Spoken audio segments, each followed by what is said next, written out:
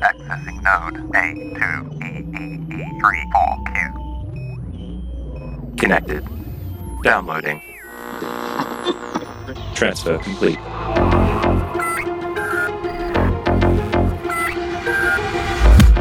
Welcome back to The Dead Drop, your secure transfer of video game and developer news.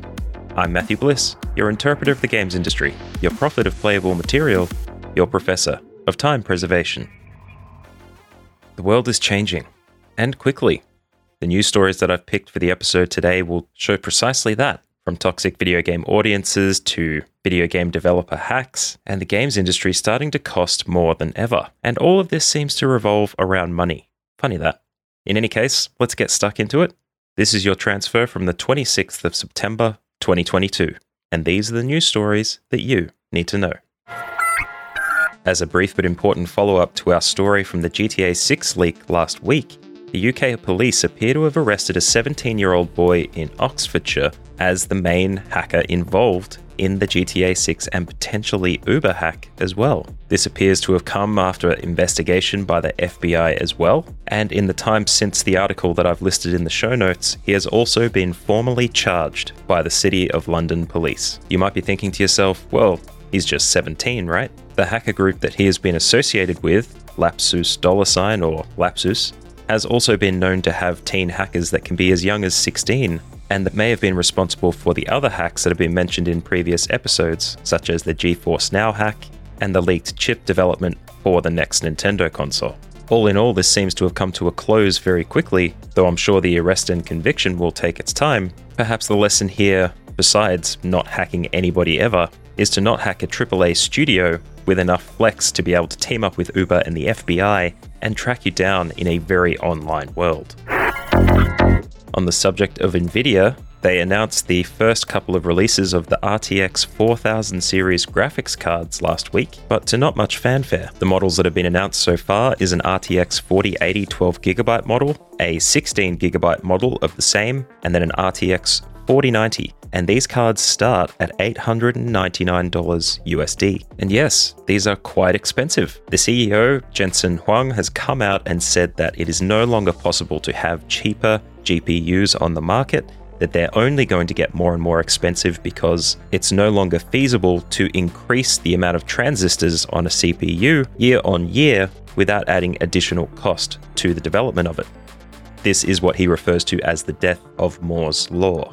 So to those not looking close enough, it'll seem that the company is very unapologetic about making very expensive cards available on the market, though AMD seems to be coming in from the side with much cheaper pricing for their potentially better performing graphics cards as time goes on. My advice to you, if you're thinking about purchasing a graphics card in the RTX 4000 series, would be either to wait or check out what the AMD line of graphics cards is going to be looking like, because the comparative performance across the two is starting to get pretty close.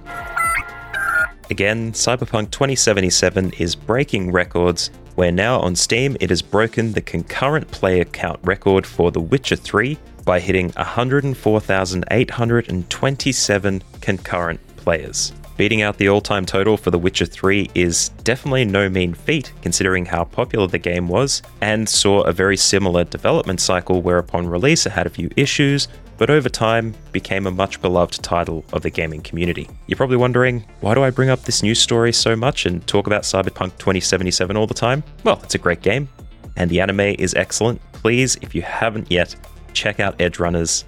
It's going to bring you back to the game or push you to try it. And you absolutely should. In an update to an article on gamesindustry.biz, it seems that Ubisoft staff are still calling for more change in the organization to address the harassment and toxicity in that workplace. The internal community of workers, A Better Ubisoft, has reached out to gamesindustry.biz and provided more clarifications on what's been going on, including disclosing private information, victim shaming, sanctioning of a perpetrator, continuing harassment, and even those internal to the organization meant to arbitrate these processes, pushing the victims to approach their harasser directly and mediate it themselves. It seems that Ubisoft has even stopped addressing it in the all-hands meetings, what little they're doing to try and deal with the toxicity in the workplace. Hopefully, a better Ubisoft, by adding this media pressure, can start instituting some change. but if it doesn't, they may find staff looking for better places to go.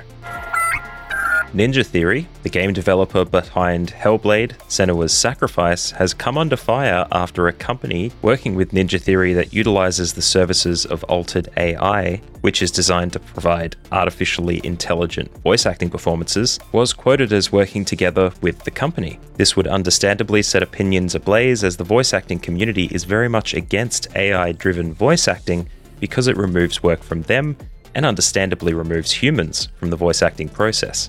So when asked directly, Ninja Theory said no. The reason for using AI voiceover tech is to insert it as dialogue during the game development process and not in the final product. So we're jumping at shadows here. We shouldn't be concerned with AI driving voice acting in the games industry. And I say this specifically before any of you start jumping on Troy Baker yet again. Respawn Entertainment, the developer of Apex Legends and the famous Titanfall series, has made a public call on Twitter to end developer harassment.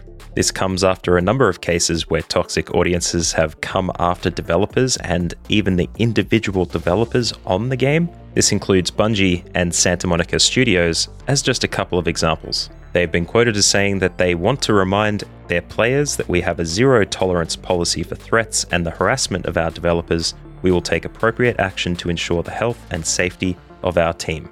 We love hearing feedback and will continue to work alongside our community to foster a respectful, collaborative environment and uphold the competitive integrity of our game. The games industry is calling for it. Everyone with a reasonable modicum of sincerity is calling for it. We don't want toxic audiences impacting the development of our games. So if this is you, or you know people that are actively engaging in this kind of rhetoric, either online or in social media, or trying to contact studios directly, tell them to cut it out. And you can send them to me if you need some support. Last week, Twitch has said that they will be changing their revenue split for creators from the 70-30 share rate down to a 50-50. Twitch is quoted as saying that it comes at a great cost to make this kind of technology available, but it hasn't stopped Twitch partners and streamers, even on the top of the band, to start the conversation about whether it's feasible for them to partner with Twitch alone, or whether they should band together and try and fight for a stronger split in their favor. Twitch has been seen to be a very community-driven kind of company, though we have seen a lot of the proponents of that community leaving the company. But at the same time, as costs start to go up, they have to start pulling the money from somewhere. So I'm kind of split on how this one could potentially land. We'll just have to keep an eye on it and see what happens. Jason Gastro, better known as Video Game Donkey, as a popular YouTuber, has now set up a company called Big Mode, which is designed to support and publish indie games and try to cut through some of the BS of the industry. I can't really comment on whether this is going to be a great thing or not. I don't know Video Game Donkey. I haven't watched his YouTube channel at all, though he does have a big following. And if that following has converted to a point where he can start feeding back some of the money he makes into the industry through this company, then he could be doing a great thing. A lot of big names in the industry are understandably skeptical about the future of this company. But again, it's just one of those things we're going to have to keep an eye on and see what kind of successful projects that Big Mode can start rolling out. As usual, to find out more, there's links in the show notes. And in case you were curious or following along, Night School Studio has indicated that the sequel to Oxenfree, Oxenfree 2 Lost Signals, is going to be delayed until 2023. Their post on Twitter indicates that they want the game to be in the best possible shape it could possibly be, which is exactly what we're wanting to see from the industry. Studios taking the time to polish the game, create the best possible product we could want, and then release it when it's ready. That was the video game news that you need to know. If this is your first episode, welcome to the Dead Drop Network. Make sure you follow along on Instagram and TikTok to find smaller portions of stories. Follow me on Twitter at MattBlissPod if you'd like to get in touch, DM me feedback for the show, let me know how we're going. Join me every Monday and Thursday for the latest game news, and make sure to tell your friends about the Dead Drop. Stay safe, stay well, and I'll see you here in a couple of days.